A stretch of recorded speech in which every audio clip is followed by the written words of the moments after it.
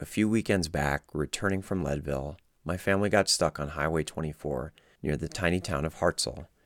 We slowed to 50, slowed to 40, to 30, 20, 10, dead stop.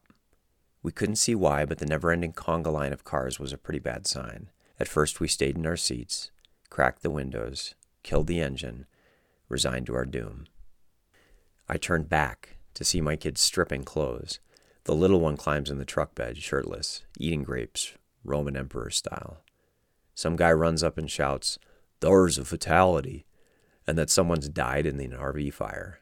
We doubt this because we can't see any smoke. No cell service.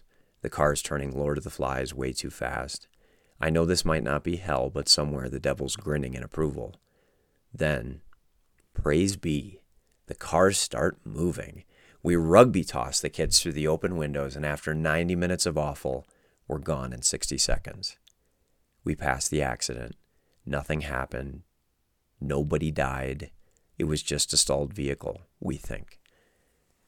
Minutes later, we're just east of Hartselle, and I'm fumbling to get the AC back on.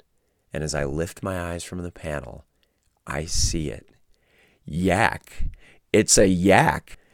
In unison, my wife and 2 daughters say, "Whoa." And there it was, a beautiful black and white yak, just yakking around. That's life. 90 minutes of frustration, then a yak. When you hit a rough patch, just hold on another 89 minutes. You'll find your yak too. Be good, be well, be sure to floss. Until next week, no matter what, climb on.